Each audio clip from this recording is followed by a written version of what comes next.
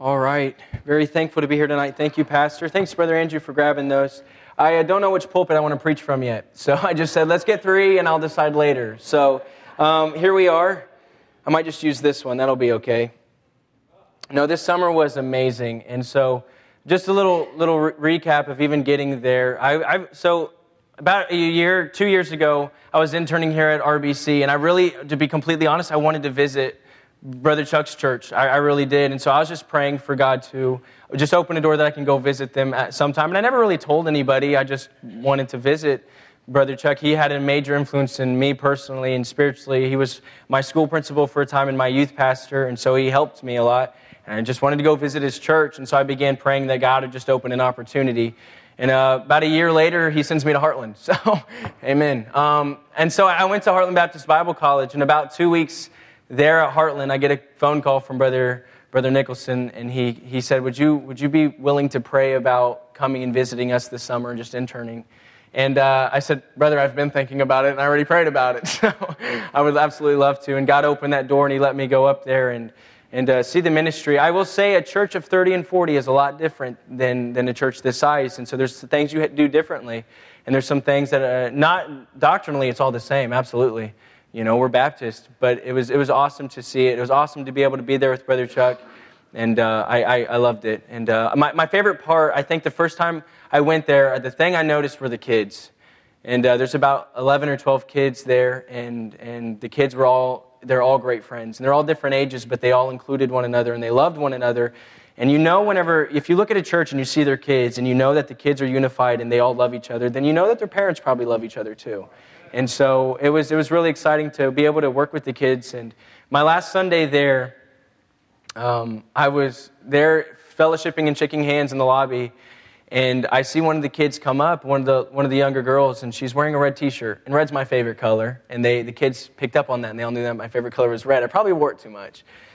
Anyway, so they said that my favorite color was red, and they knew that. And so one by one, they're all walking in wearing red. And I could walk by in the nursery, and I look inside, and all the babies are wearing red. And I'm like, wow, we're all wearing red tonight. And then that was the one night I didn't wear red.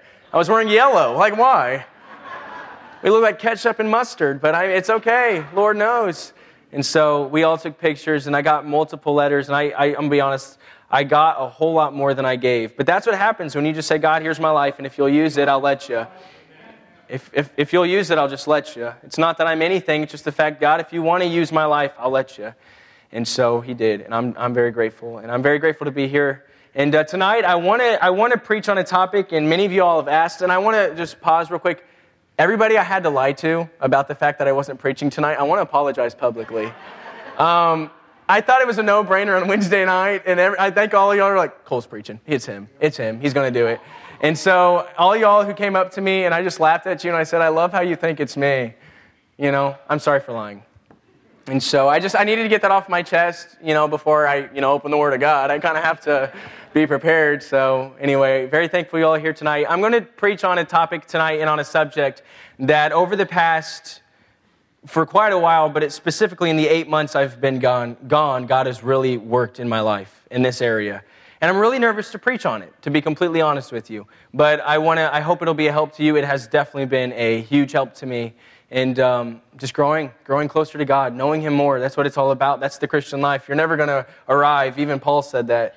But it's a continual growth and just step by step. And this is the step that I've learned, or that I'm still learning, just to be completely honest. Take your Bibles with me tonight. We're going to be in Ezra chapter number 7. Once you find your place, please go ahead and stand with me. Ezra chapter number 7. You'll find there at the beginning of the chapter, there are 5 verses. Those 5 verses I'm not going to read. Just so you know, if you want to read them to yourself, you can. I'm not going to read those. I don't want to embarrass myself as I strive to pronounce names. But we're going to start there in verse number 6. Praise the Lord. Verse number 6. Ezra chapter 7, verse number 6. The Bible tells us, I hear pages turning. I'll give you a second. Ezra chapter number 7 is right after Ezra chapter number 6. So if that helps you a little bit. And it's right before Ezra chapter 8. Okay, everybody there? Amen. Okay, here we go. Ezra chapter number 7, verse number 6. The Bible will tell you, this Ezra went up from Babylon, and he was a ready scribe in the law of Moses, which the Lord God of Israel had given. And the king granted him all his requests according to the hand of the Lord his God upon him. And there went up some of the children of Israel, and of the priests, and the Levites, and the singers, and the porters, and the Nethinims unto Jerusalem in the 7th year of Artaxerxes the king. And he came to Jerusalem in the 5th month, which was in the 7th year of the king. For upon the 1st day of the 1st month began he to go up from Babylon, and on the 1st day of the 5th month came he to Jerusalem. Get this, I love this. According to the good hand of his God upon him. I love verse 10. And this verse 10 was actually my theme verse throughout the summer. My theme verse throughout the summer. For Ezra had prepared his heart to seek the law of the Lord, and to do it, and to teach in Israel statutes and judgments. To teach in Israel statutes and judgments. Let's read that verse one more time together. For Ezra had prepared his heart to seek the law of the Lord, and to do it, and to teach in Israel statutes and judgments. The title of my message tonight, and pray for me as we're about to pray here. I'm going to try to communicate this effectively and clearly. I don't want to confuse anybody, and I want to be slow enough so we can all understand what I'm trying to say. I have a tendency to go too fast. But the title of my message tonight is, if you're going to claim it, then you're going to have to live it. If you're going to claim it, then you're going to have to live it. Let's pray together, and we'll begin. Dear God, I thank you so much for the privilege to stand behind this pulpit and preach your word. God, thank you for your sufficiency and your love and the salvation that only you can offer. God, thank you for changing my life completely. And even after I got saved, continually helping me grow closer to you. And I know that every Christian in here tonight wants to keep growing closer to you. And I pray we will. Help us to understand this fact tonight, that if we're going to claim it, then we have to live it. Lord, encourage us, convict us, help us to grow closer to you. Help me to say nothing I shouldn't, but everything that I should. And may you get all the honor and the glory for it, Lord, through the response, through the message. Through Jesus' name I pray. Amen. You may be seated.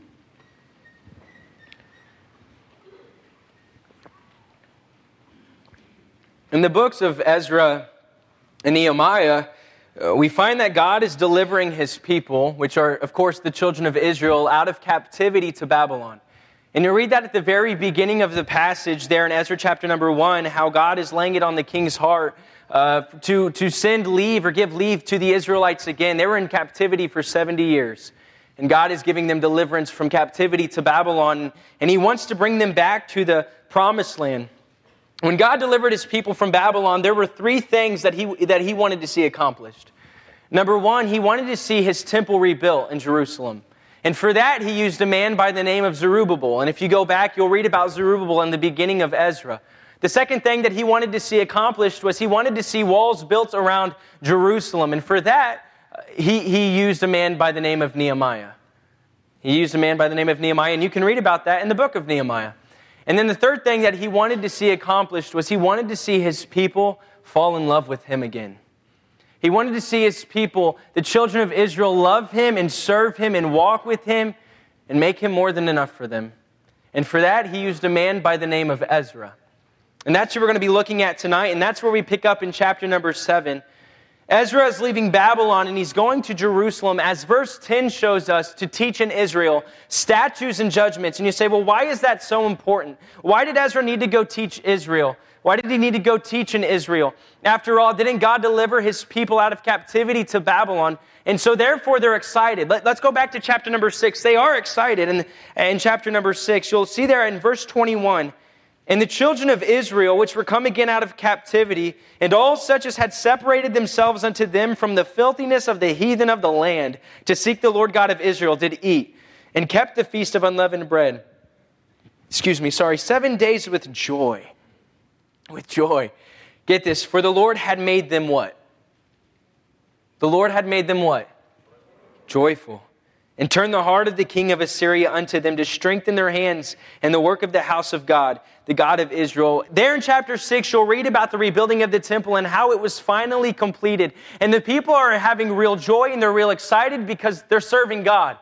They're living a life that is pleasing to God, but we have to understand, in order for us to get the message tonight, that there's 58 years between chapter number 6 and chapter number 7 of Ezra. There's 58 years that take place in between them. And so within those 58 years, we have a nation that was excited and was joyful and was living for God again. And they were delivered from Babylon, and they were excited that they were there in Jerusalem. And the temple was rebuilt. We find a nation that is on fire for God. But then we find in chapters 9 and 10 of Ezra, and when it starts giving the details, and I encourage you to go read it for yourself, there's a lot in the book of Ezra. And to be completely honest, I don't quite understand it all. But there's a lot in the book of Ezra, and it's a great book to study. But you'll find in chapters 9 and 10 how that the children of Israel have turned their hearts again from God. And the Israelites are finding spouses from the Canaanites, and from the Hittites, and the Perizzites, and the Amorites, and the Ammonites, and the Moabites, and the Egyptians, and there's so many different people that the people that God did not want them to be tangled with, because they were His people.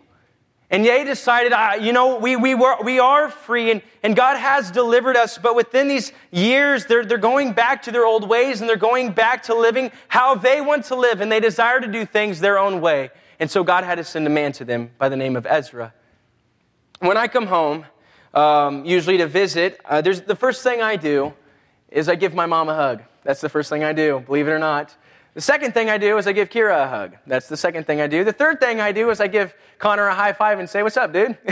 That's the third thing I do. And then I go to the kitchen. That's the fourth thing I do, to find myself a little snack. That's my desire. And whenever I go and I try to find myself a snack, I find about maybe one of two things. If my mom is really kind and she buys what I want at the grocery store, she'll pick up my favorite snacks. My favorite snacks are Nutty Buddy Butter Bars. I absolutely adore Nutty Buddy Butter Bars. They hit the spot. Anybody who knows me knows that I love Nutty Buddy Butter Bars. There they are, Nutty Buddy Butter Bars. Or if I'm looking over, they're not in the cabinet, but they're in the little fruit bowl there, I find myself an apple. Now hear me out. I don't despise apples. I don't really hate apples. They're not that bad, but they're not my favorite. They're not my favorite. But I'll eat an apple because apparently it's healthy for me, right? So, anywho, here we go. We're going to set an apple right over here. Can everybody see that? I hope so. You didn't answer, but that's okay. Maybe will it stand? Stay. Okay, here we are. We have a Nutty Buddy Butter Bars, and then we have an apple. Now, pause. When I'm getting a snack, which one do you think I want the most?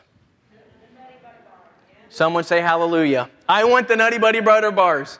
I'm going to go for these. If I get my preference my way, if I want to eat what I want to eat, I'm definitely going to be hitting up the Nutty Buddy Butter Bars. Because in my mind, that's what's best for me. But in all reality, do you know what's actually probably the best for me? The apple. It's healthier. And for the sake of the illustration tonight, I want us to kind of get in our mind, this is going to be man's way. When they're looking for a snack, they're going to go to the Nutty Buddy Butter Bars. Who's going to eat an apple? Okay, I'm going to be honest. If you got Nutty Buddy Butter Bars or an apple, and you're like, well, I would eat an apple. Like, you're the spiritual ones. That's okay. Not my preference. I'm going to go with the Nutty Buddy Butter Bars. This is man's way. This is my way. This is my one. This is my desire. If I'm looking for a snack, I'm going for these. Over here, we're going to look. Tonight, for the sake of the illustration, the apple is the best. Not probably. It's the best thing for me out of these two decisions. The apple's best. That's God's way. That's God's desires. That's God's plan for your life. That's what that's going to illustrate for us here tonight. We find Israel, and they're living over here. They want what they want. They're looking in the pantry, and they want the Nutty Buddy Butter Bars. They want to do things their way, and they want to live life their way, and they want to marry who they want to marry and live how they want to live. Sure, God's delivered them, and God's been so good to them, and God has blessed them, but in all reality, they're putting that all aside, and they're saying that I want to live this life. I want to live for the Nutty Buddy Butter Bars. It's what I want. It's my desire. It's my plan. And so then God calls this man named Ezra. And Ezra comes and he wants to preach to the people. And God lays it on his heart that he wants to come to Jerusalem and he wants to share with them, hey, Israel, you're living for yourself again. And this is the reason why you were in captivity in the first place. You're living over here again, and God wants you over there. He has a plan for you. He has great things for your life. And He has something so much greater than you could ever even imagine. And Ezra wants to tell them, Israel, let's get back to God. Let's reunite our love for God again. Let's have a walk with God again. Let's pursue Him again. So we're there in Ezra chapter number 7, verse number 9. Let's realize tonight, though, that Ezra is just a man like you and I. He's just a man. So there's some preparation that needs to take place in the life of Ezra. Before he can come and he can tell Israel, hey, Israel, get back to God, there's some things Ezra has to do. Look at verse number 9 of Ezra chapter number 7. The Bible says, for upon the first day of the first month began he to go up from Babylon. And on the first day of the 5th month came he to Jerusalem, according to the good hand of his God upon him. What a statement. The hand of God was upon the life of Ezra. He calls him to come and he calls him to preach to the children of Israel. And the hand of God was upon his life. What an amazing statement. Why was the hand of God then upon his life? What was so special about Ezra? Well, we just answered he was a man just like we were. So clearly he is flesh and bone. But there's a few things that Ezra did that's a lot different than what the children of Israel are doing. Why was the hand of God upon Ezra? Why did God use Ezra in the first place? Verse 10. This is why.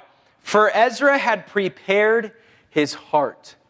Pause. He prepared himself first. Ezra knew that if I'm going to stand before the nation of Israel and proclaim that you have to get back to God and you have to have a relationship with God and you need to love God with all your heart, soul, mind, and strength again, that Ezra couldn't just say that while he was partaking of Nutty Buddy Butter Bars. He had to decide that, I have to prepare myself first. So how did he prepare himself? Verse 10, for Ezra had prepared his heart to seek the law of the Lord.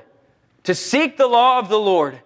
I want you to understand that word prepared there, it means fitted, adapted, made suitable, made ready, provided. That's how Webster's 1828 dictionary defines that. Ezra prepared himself to seek the law of the Lord. We find there in verse number 6 that Ezra was a ready, which means he was diligent and skillful. He was a ready scribe, which is a writer and a doctor in the law, a man of learning, one skilled in the law. Webster defines it that way as well. In verse 6, the Bible says that he studied the works of Moses. This man is very knowledgeable in the Word of God, of course, and how much of the Word he did have, which was the law of Moses. His main priority was, listen, not just to share it with Israel. He sought the law of the Lord not just so that he could share it with Israel and say, get back to God, but he sought the law of the Lord so he could know it for himself. Ezra prepared his heart first. He says, if I'm going to preach the word of God to others, I therefore have to live out the word of God for myself. And I want to know what the Bible says. And I want you to pause for just a second, and I don't want to go crazy, but I want you to understand that Ezra did not just want to read the Bible for the sake of a rule book. He didn't want to look at it and just say, well, there's a law and there's a rule and there's something that I need to do and there's something else. Pause. There is a part of doing, and we're going to get that in just a second. But he read the Bible, and his first priority was this: to know God. You have to know the author. If you're going to really read your Bible and you want to know how God wants you to live, the first step to doing that is knowing God. You have to know God. Way too often, and I am so guilty of this, way too often we get in the Bible and say, God, what do I have to do today? God, what needs to change today? God, what exactly do you want me to do here? And in all reality, that is great, and that's not a bad question to ask. Hear me out. That's a great question, and we'll get to that in a second.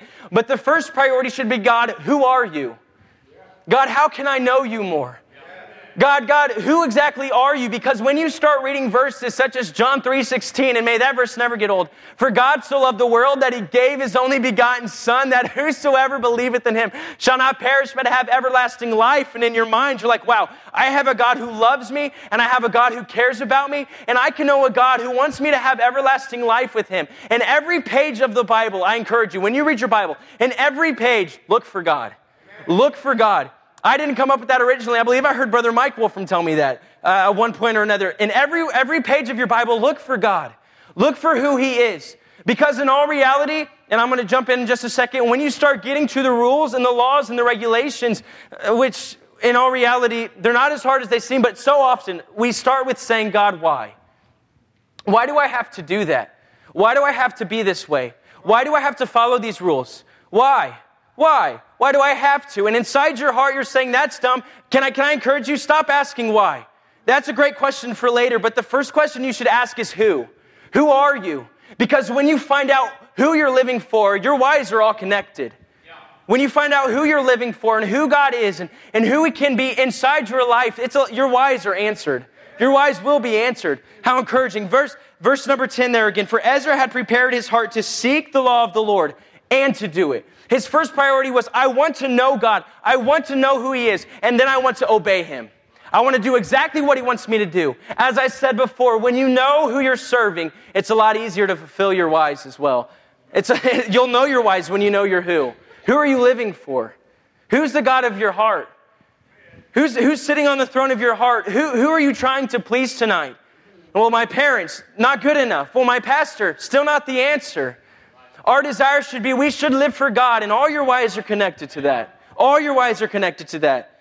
He studied the Bible so he can know God and he can obey Him. And when you know somebody, it's a lot easier to do what they want you to do.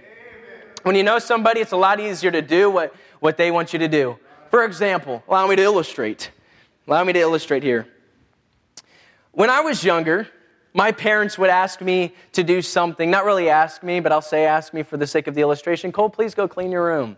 They didn't say please either, but that's just polite. Go clean your room. Cole, go clean your room. And so here, pause. I had a decision to make. Did I want to obey what my parents wanted me to do, or did I actually want to do things my way? Did I want to do things my way? And so there were times, I know you won't believe this, but there were times that I decided, you know what, I want to do it my way, and I didn't necessarily obey. And I remember one time, and this has nothing to do with anything, but one time I did not clean my room, and my parents went in there, and they cleaned it for me, but guess what that meant? Everything was gone. I'm not kidding. I still have no idea where my G.I. Joes went. I still have no clue. They're still gone. I had 2 pairs of jeans, 2 t-shirts, 2 tennis shoes, my school uniforms, and blankets on my bed. That's it. And some parents are kind, and they're like, I'll give it right back whenever you start obeying me. I still have no idea where any of my stuff is at. I've bought a few things since then, but I have no idea where my stuff went. That's what happens when you don't obey. But for the sake of the illustration, whenever I came to that conclusion, okay, will I clean my room? My parents were saying, go clean your room. Am I going to do it? There were 2 thoughts that I could think about. Number one, I knew that my dad loved me. My dad loved me. He worked hard. So I could have a roof over my head. I could wear clothes, nice clothes, and I could wear shoes on my feet, and I could have food on my table, and I could live a comfortable life. And knowing that, I could say, you know what, Dad, I want to obey you because I know that you love me. And if that wasn't good enough for me, I also knew that my dad was a man of justice. Somebody say hallelujah. Had a dad who gave you some justice. Hello.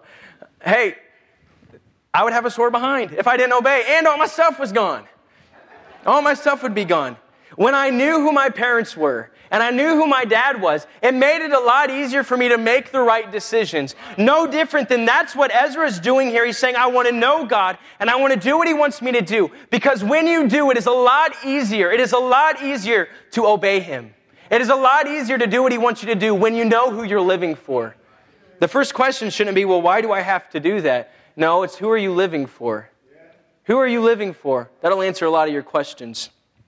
It'll answer a lot of your questions. And then look at that last part. I love this. For Ezra had prepared his heart to seek the law of the Lord, to know God, and to do what He says, and to teach in Israel statutes and judgments. Notice how that falls into the third place there. He didn't teach in Israel statutes and judgments first. No, he said, I'm going to know God. I'm going to do what He wants me to do. Basically claiming this. Ezra was claiming this. I belong to God. God is enough for me. Therefore, Israel, He's enough for you. Before he could preach to Israel, God is enough for you. He had to basically say this, God's enough for me. I know that God's enough for me. I want to know Him, and I want to do what He wants me to do because He's more than enough to satisfy me. I love Pastor's message this morning. How much is it going to take to make you happy? And so often, and I don't want to get ahead of myself, but the children of Israel were living there. And Ezra's saying, no, that's not going to make you happy. Running from God's going to leave you to captivity again. I'm going to live right here. God's more than enough for me. And if I don't get everything else Israel has, if I don't have the wife of the Canaanites or the Hittites, if I don't have the families that they have or the houses they have, it doesn't matter to me. Why? Because God is more than enough for me. And if I don't have all the pleasures or the satisfaction that you have, Israel, that's just fine. You know why? Because God is still more than enough for me. And Ezra made it, he purposed in his mind. He prepared his heart. He says, God, I want to know you, and I want to obey you, and I want to live for you, and I want to do what you want me to do. I don't care what Israel's doing, because you're more than enough. You're more than enough for me. And not only did he claim it, that's the amazing part. Not only did he claim that God's enough for him, he proved it. Go to chapter 8. Let's go to chapter 8 together. He proved it. Verse number 15. Ezra 8. Verse number 15. The Bible says, "And I gathered them together to the river that runneth to Ahava." This is Ezra. "And there abode we in tents 3 days. And I viewed the people and the priests, and found there none of the sons of Levi. Then sent I for Eleazar, for Ariel, for Shemaiah, and for Elnathan, and for Jerib, and for Elnathan, and for Nathan, and for Zechariah, and for Meshullam, chief man, also for Joiarib, and for Elnathan, men of understanding." I don't know why I just started the names. Let's go down to 21. I apologize. "Then I proclaimed a fast there, at the river of Ahava, that we might afflict ourselves before our God, to seek of him a right way for us and for our little ones, and for all our substance." Verse 22, get this. "For I was ashamed to require of the king a band of soldiers and horsemen to help us against the enemy in the way, because we had spoken unto the king. We've claimed, saying, the hand of our God is upon all them for good that seek him. But his power and his wrath is against all them that forsake him. So we fasted and besought our God for this." I love this. "And he was entreated for us." How amazing. Ezra is claiming this. God is more than enough for me. And he proved himself. He proved it. Not only did he claim it, but he lived it whenever he went through a trial. And they were there by the river of Ahava. And they're on a journey back to Jerusalem. And there's some men with him. And they find that there in the way, there's some enemies that are preventing them from getting to their destination. And so now he had a choice to make. He could either ask the king, who gave them leave to go back to Jerusalem for some reinforcements. "Hey, will you come and get the enemies out of our way? Will you come get them out of our way?" And gladly the king would have done it. But he's saying, you know what? I've claimed that God is more than enough for me. Therefore, I'm going to live like it. And I'm going to ask the King of Kings to make a way. I'm going to ask the King of Kings to give us deliverance. I'm going to ask the King of Kings to fulfill his plan for me and bring me to Jerusalem, because I know that's where he's leading me. Therefore, I'm not going to ask for secular reinforcements. What I'm going to do is I'm going to ask the King of Kings to make a way for me. And the Bible says that he was entreated for them. And he answered their prayer. And he made a way. He made a way. He came through. When God's more than enough for you, he will always come through. Look at verse number 31. "Then we departed from the river of Ahava on the 12th day of the first month." Wow. To go into Jerusalem. Imagine that. Oh, get this. It doesn't end. "And the hand of our God was upon us." Still, his hand was upon them. "And he delivered us from the hand of the enemy, and of such as lay and wait by the way." Ezra, look, God's hand was still upon Ezra's life. God was still blessing Ezra. Do you know why? Because Ezra said, God is more than enough for me, and I don't need everything Israel has. And so therefore, now he can come over to Israel, and he can say, Israel, listen, God is more than enough for me. Therefore, he is more than enough for you. You don't have to live in sin. You don't have to go the way that you were living whenever you first went into captivity. You don't have to go back to your old life. Listen, no. God is more than enough for me. And I know that he can be more than enough for you. And in chapters 9 and 10, you'll find that Ezra, he confesses to God first and foremost there in chapter 9. Chapter 10 rather. Then he's telling the people, depart from them. Separate from them. Get away from them. Let's get back to God. Let's get back to the one who is more than enough for us. If he's more than enough for me, he's more than enough for you. He was preaching that. You know why? Because he was living that. Amen. He could preach that. You know why? Because he was living that. And I think we can all agree tonight that we have a nation such as Israel, that was once a nation that, I know we're not God's chosen people, and I'm not trying to claim that. We're not the Jews. We're not Israel. But I am saying that we did have a nation that was founded on godly principles and godly values, and that once it wasn't weird to hear the Bible mentioned in school, and where it wasn't weird to talk about God. And I didn't grow up in that age, but I know that was a thing based upon different testimonies. But get this, we have a nation that once loved God and pursued God, and it wasn't weird that people loved God and people went to church and people put him first. But the reality is that now we have a nation who is over here feasting on Nutty Buddy Butter bars, who want their own way and want their own desires and are wanting to fulfill their own plans in life. And it's heartbreaking to even hear about kids participating in drag shows. Are you kidding me? We have a nation that is so far from God. A nation that is so far from God. And really what God wants is He wants some Ezras who are living this life right here, who are saying, God is more than enough for me. And I don't need everything else this world has to offer. And who's willing to stand up in the face of our nation and say, no, God is more than enough for me. Therefore, He can be more than enough for you. He wants us to go into the workplace, Christians, and be able to look at our coworkers and say, God is more than enough for me, and therefore He's more than enough for you. He wants us to be able to go to school, teenagers and young people, and say, listen, God is more than enough for me, therefore He is more than enough for you. You don't need the things that this world has to offer. He wants us to be able to claim that. He wants us to be able to live that. He wants people who are going to stand up and say, God is more than enough. But the reality tonight, and this is the sad part, is that so many Christians claim this. They claim God is more than enough, but they're living over here. And they're indulging themselves in the same sin that the rest of the world is indulging themselves in. There are Christians who are watching the same pornography that the rest of the world is watching, and they're saying, well, that's what I want. And there are Christians who are claiming, you know what, God is more than enough for me. And they'll go to church and they'll sing the hymns and they'll sing in the choir and they'll try to proclaim that God is more than enough. But in all reality, they're living for their own earthly pleasures and their own earthly ways. Listen, no. They're the same Christians that are listening to the same rock music that the rest of the world is listening to. Yet they're claiming God is more than enough.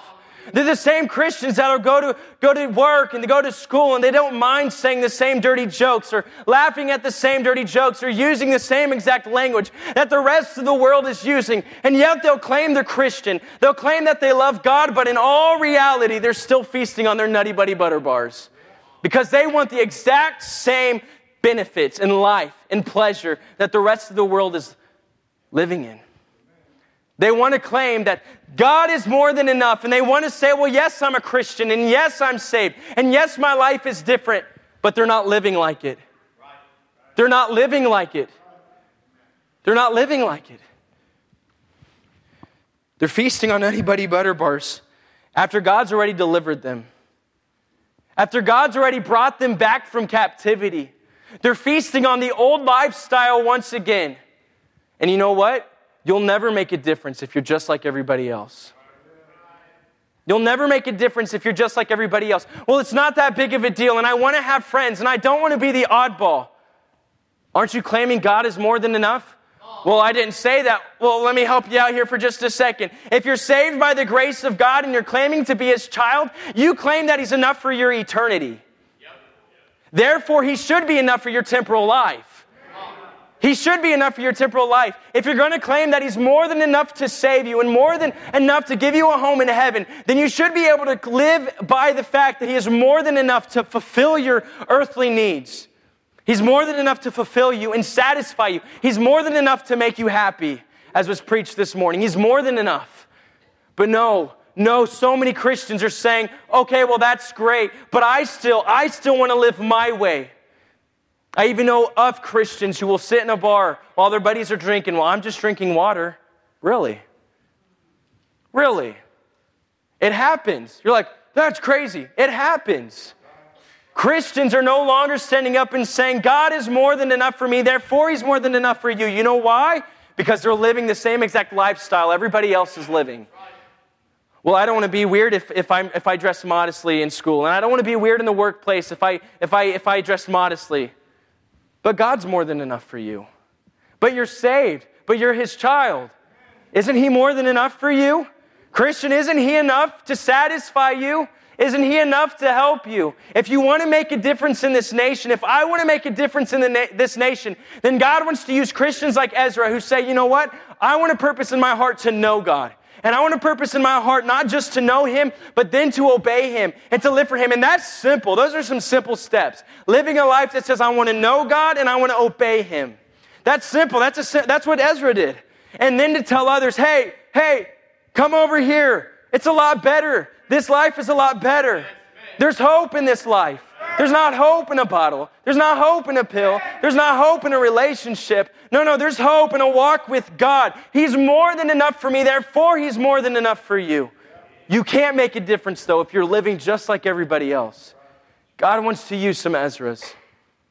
And this is the reality. If you're going to claim that God is everything you need, then why not make him everything you want? Delight thyself in the Lord, and he shall give thee the desires of thine heart. Well, let me help you. If your desires are this, then you're not delighting in the Lord. If your desires are this, then you're not delighting yourself in the Lord. You're not walking with him the way that you ought to be. And a lot of times when the question, well, why do I have to do that? Why do I have to? Why do I have to be different? Why do I have to wear a dress if that's your standard? Or why do I have to wear a tie to church? Or and you fill in the blank. Why do I have to listen to godly music? Or why do I have to, you fill in the blank. There's lots of whys. But if that's your first question, I'm encouraging you, get back to who you're living for. And then when you figure out who you're living for, your whys will be answered. Your whys will be answered. Don't claim that God is more than enough for you if you're going to live like he's not. Don't claim that God is more than enough for you if you're going to live like you're not. And that's the simplicity of this message. Ezra couldn't have made a difference in Israel if he was feasting on the same Nutty Buddy butter bars they were. That's the reality. It's true. Christians, you're not going to make a difference in your nation. You're not going to make a difference in your workplace. You're not going to make a difference in your school. You're not going to make a difference in your neighbor, and you're not going to make a difference in your family. You're not going to make a difference in your kids. You're not going to make a difference in your friends if you're feasting on the same Nutty Buddy butter bars they are. You're not going to make a difference. You're not going to change their mind if you're living the exact same life that the rest of the world is living. If God is more than enough for you, if he's everything that you need, why not make him everything that you want? If he's everything you need, why not make him everything that you want? If you're going to claim it, if you're going to claim he's more than enough for you, then you have to live like it. Father, thank you so much for being so good to us. Thank you for your love and your care. Thank you for delivering us, giving us freedom from captivity and from bondage to sin and to death, God. Thank you so much. Help us, God, to claim, not only claim, but live like you are more than enough for us, because you truly are. God, become everything we want. Help us to delight ourselves in you more and continually grow closer to you. We love you. Thank you, God, for being so good. It's through Jesus' name that I pray. Amen.